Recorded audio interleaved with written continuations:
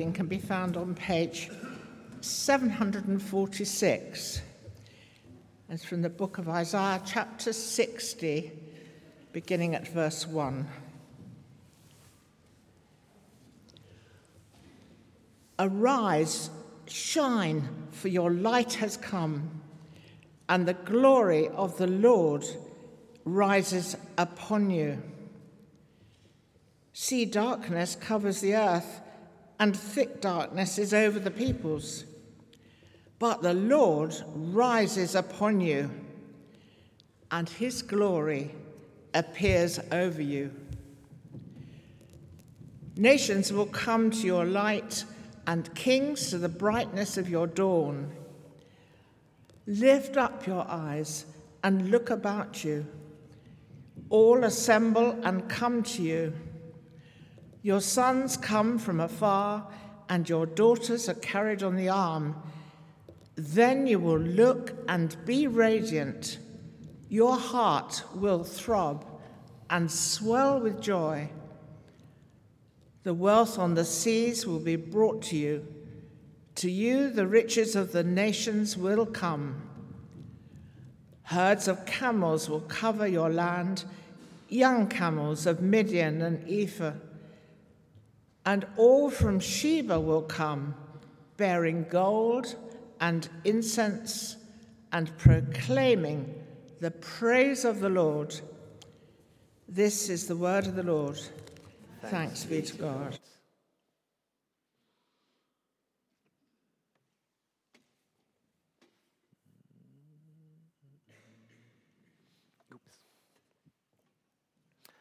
Sorry, slight pause there because Helen's poorly and she was going to be giving the reading this morning. So prayers for Helen Bolton, who's feeling a bit poorly this morning. Our second reading comes from Matthew's Gospel, Matthew chapter 2, beginning at verse 1. It's on page 966 of our New Testaments, of our Bibles. So the visit of the Magi. After Jesus was born in Bethlehem in Judea, during the time of King Herod, Magi from the east came to Jerusalem and asked, "Where is the one who has been born King of the Jews? We saw his star in the east and have come to worship him." When King Herod heard this, he was disturbed, and all Jerusalem with him. When he had called together all the people's chief priests and teachers of the law, he asked them where the Christ was to be born. "In Bethlehem in Judea," they replied, "for this is what the prophet has written. But you, Bethlehem, in the land of Judah, are by no means least among the rulers of Judah, for out of you will come a ruler who will be the shepherd of my people Israel." Then Herod called the Magi secretly and found out from them the exact time the star had appeared. He sent them to Bethlehem and said, "Go and make a careful search for the child. As soon as you find him, report to me so that I too may go and worship him." After they had heard the king, they went on their way, and the star they had seen in the east went ahead of them until it stopped over the place where the child was. When they saw the star, they were overjoyed. On coming to the house, they saw the child with his mother Mary, and they bowed down and worshipped him. Then they opened their treasures and presented him with gifts of gold and incense and of myrrh. And having been warned in a dream not to go back to Herod, they returned to their country by another route. This is the word of the Lord. Thanks be to God.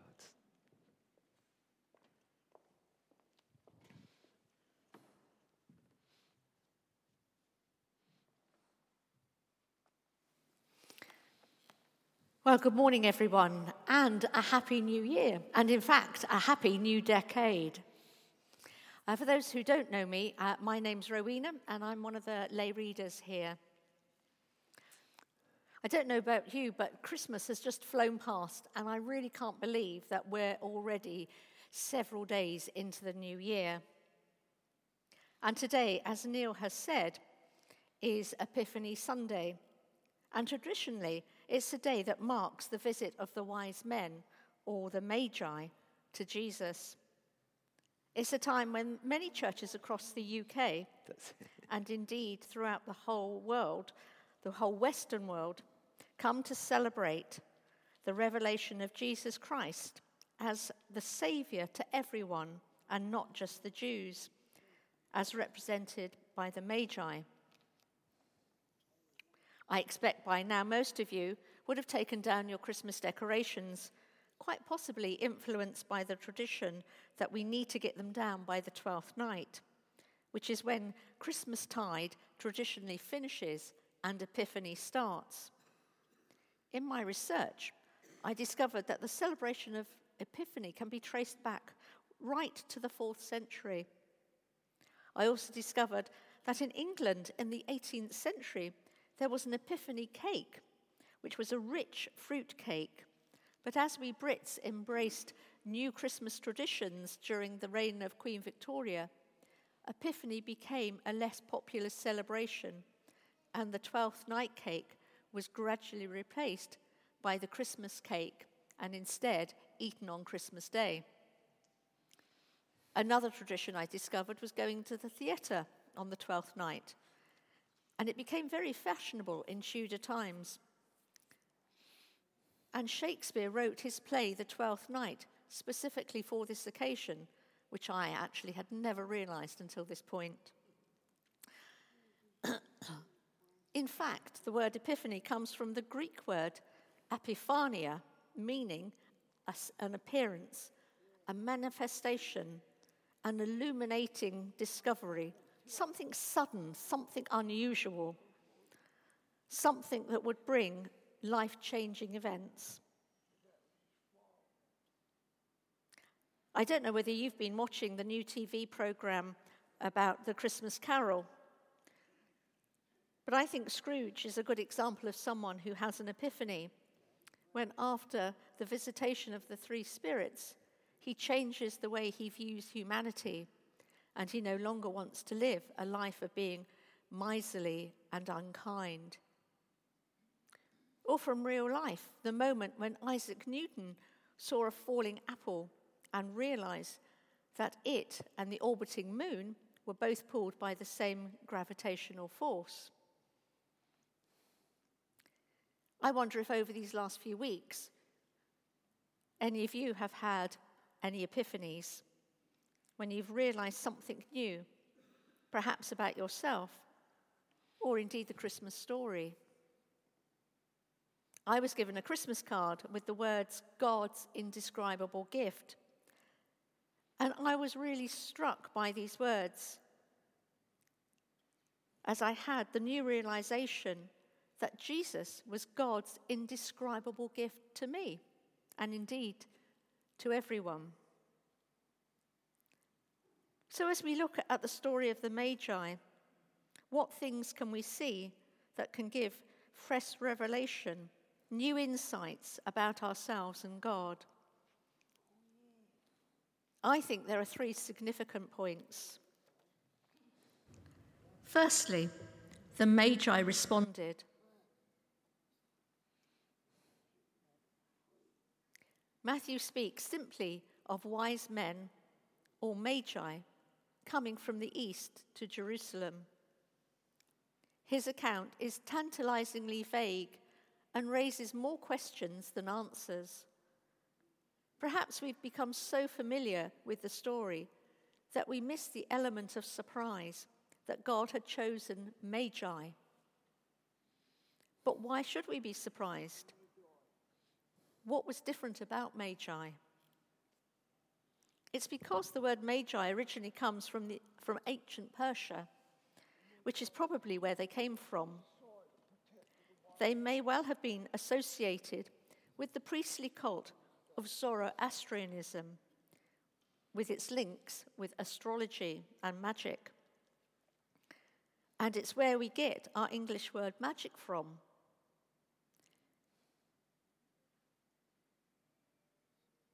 They may well have been held in high esteem in their own society.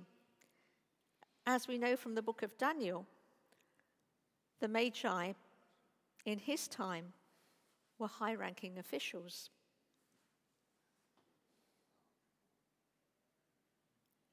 But one thing we do know is that they weren't kings, and it's unlikely that there were 3 of them. And they certainly wouldn't have wanted to travel alone as 3 people, as most people would have preferred to have traveled in a group for safety and protection, especially if they were traveling with valuable items. Nor would they arrive at the same time as the shepherds. And I'm sorry if it disturbs your lovely nativity scene with baby Jesus in his crib, with the shepherds on one side and the Magi on the other. As we know from Matthew's account here, by the time the Magi got to see Jesus, he was a child and not a baby. So why did God choose these Magi? As astrologers, they would have been studying the night skies, and it's likely that they knew some of the prophecies from the time that the Israelites had been taken into exile in Babylon. We also know from Matthew that they knew it was a significant star associated with a very special birth, indeed a royal birth, the birth of the King of Kings. So when they saw the special star, they were ready to respond because they'd been watching, they'd been waiting, they'd been expectant, and they were ready to respond.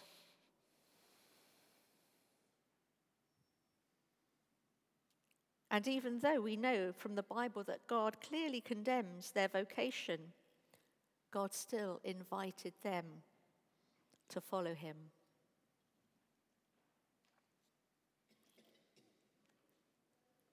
Matthew doesn't actually tell us why God chose them, but it is most likely that it was because they certainly weren't Jewish.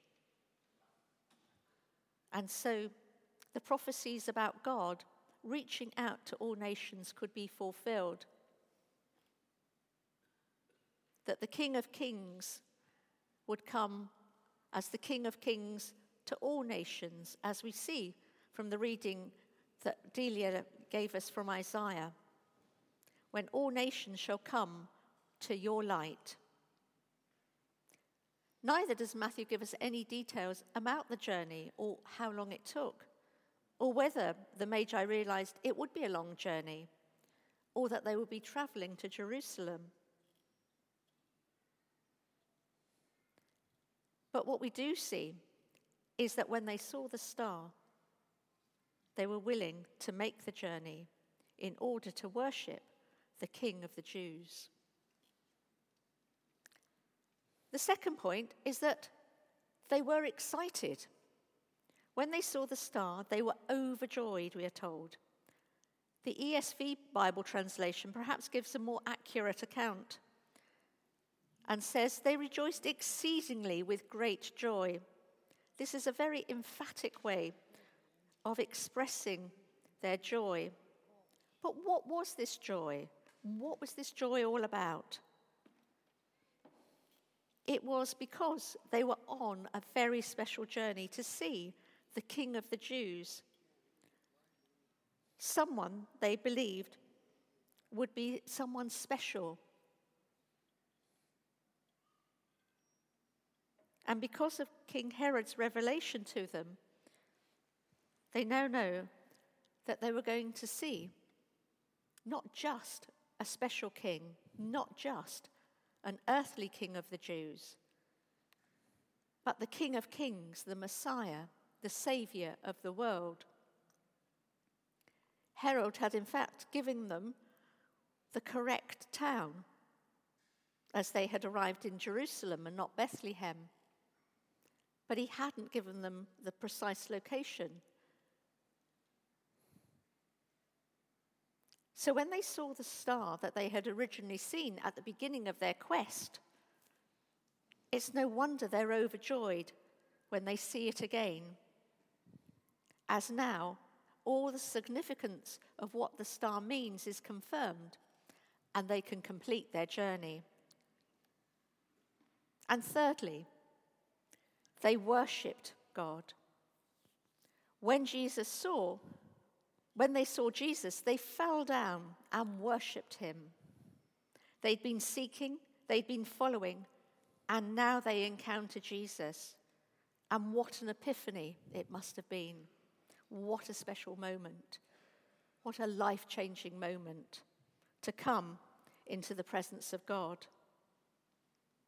At what point they realize they're in God's presence, or whether they completely understood who Jesus was, Matthew doesn't tell us. But the word for worship that's used here indicates that they were worshipping not just a special person, not just a regal person, but God himself. And of course, we know that they brought precious gifts with them, fit for a king. Then they opened their treasures and presented him with gifts of gold, frankincense, and myrrh. These were in fact standard gifts that would be given to honor any king or deity in the ancient world. Some have speculated whether these gifts have a deeper meaning, as it's well known that gold symbolizes kingship, frankincense symbolizes priesthood or deity, and myrrh symbolizes sacrifice or death. In fact, Matthew doesn't tell us why these gifts were given. But we're given some deeper understanding from Isaiah 60, which provides an important connection between the Magi and their gifts. As it reads, "Nations will come to your light, and kings to the brightness of your dawn. Lift up your eyes and look about you. All assemble and come to you. Your sons come from afar, and all from Sheba will come, bearing gold and incense, and proclaiming the praise of the Lord." So what does this journey mean to us? How can we apply the Magi's experience to our own? Firstly, we see that the Magi responded to God's invitation to follow him. Am I willing to respond to God's invitation? Am I truly seeking to follow Jesus? Am I willing to follow whatever the cost?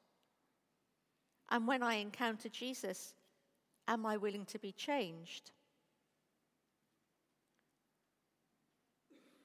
So how can we respond and go deeper with Jesus?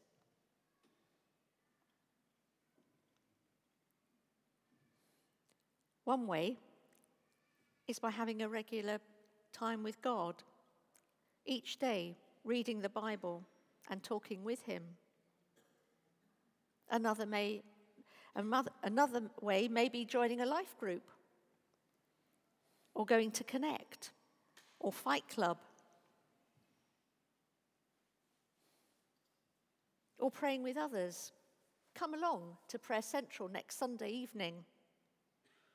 The new year is always a good time to start something new. Secondly, the Magi were excited when they saw Jesus. Am I really excited when I meet with Jesus? And does this excitement spill over so that I can't help but tell others? And if not, then the start of the new year may be the time to seek God afresh, not just as an experience, but to know him more deeply. It's not just about a happy feeling which may come and go, but it's about realizing who Jesus is and what he has done for me and for us. Thirdly, the Magi bowed down and worshipped Jesus when they met him. Do I really worship God with my whole heart? Am I recognizing him as my King, my Lord and Saviour? We've just sung the great song, 10,000 Reasons, about worshipping Jesus like never before. And I wonder in this song whether we get a glimpse of true worship. Bless the Lord, O my soul, worship his holy name, sing like never before. When I worship God, am I singing like never before? Am I worshipping his holy name?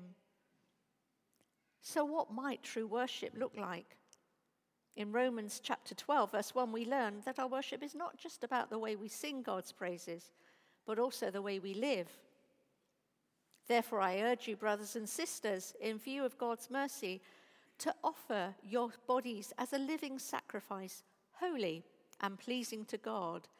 This is your true and proper worship. We don't know if the gifts that the Magi gave were sacrificial in any way, but they were significant gifts and they would have been costly. So what gifts can I offer Jesus this coming year? Could my gift be used in church in any way, such as helping with children's groups, Thursday Club, doing a session on reception, helping at Friday Fridge, just to name a few things? Or with my finances, am I willing to give generously and joyfully? Giving, I must admit, is always a challenge. And in the carol, The Bleak Midwinter, we sing, "What can I give him, poor as I am? If I were a shepherd, I would bring a lamb. If I were a wise man, I would do my part. Yet, what can I give him? Give my heart." I think, most of all, Jesus wants us to give him our hearts, as when we give him our all, he is able to transform us. And like an epiphany, he can change our lives. Meeting Jesus and knowing Jesus should be a life-changing experience. Over the last few weeks, I guess we've all been on some sort of journey, some sort of Christmas journey, but probably not like the Magi. Perhaps you've met Jesus for the first time, and in which case can I encourage you to join the new Exploring Christianity course, and do ask Neil for details. But at this time of year, life can sometimes seem a little lonely, perhaps a little dreary or dull. The Christmas decorations have come down, the trees have disappeared, the lights have been packed away, and New Year's resolutions may have already been broken. But Christmas isn't over, as in the 12th night. In fact, it's just beginning. And the season of Epiphany can help us realize the true meaning that Jesus has come to earth. He has come to live amongst us, to take away our sins and to die in our place, so that we can have a living relationship with God, and one that lasts day in, day out, every minute, every second. So this coming year, can I encourage us all to have a closer walk with God, and like the Magi, be willing to encounter Jesus and to have our lives transformed. And with open and expectant hearts, we may encounter new revelations of Jesus and learn new things from God's word. Let's pray. Heavenly Father, We praise you that you did indeed come to earth and live amongst us as our Lord and Saviour. We pray that you will open our eyes to see new things of you day by day. Help us to be expectant of you. Help us to wait upon you, to be willing to follow you for all that you have planned for us this coming year. Amen. Amen.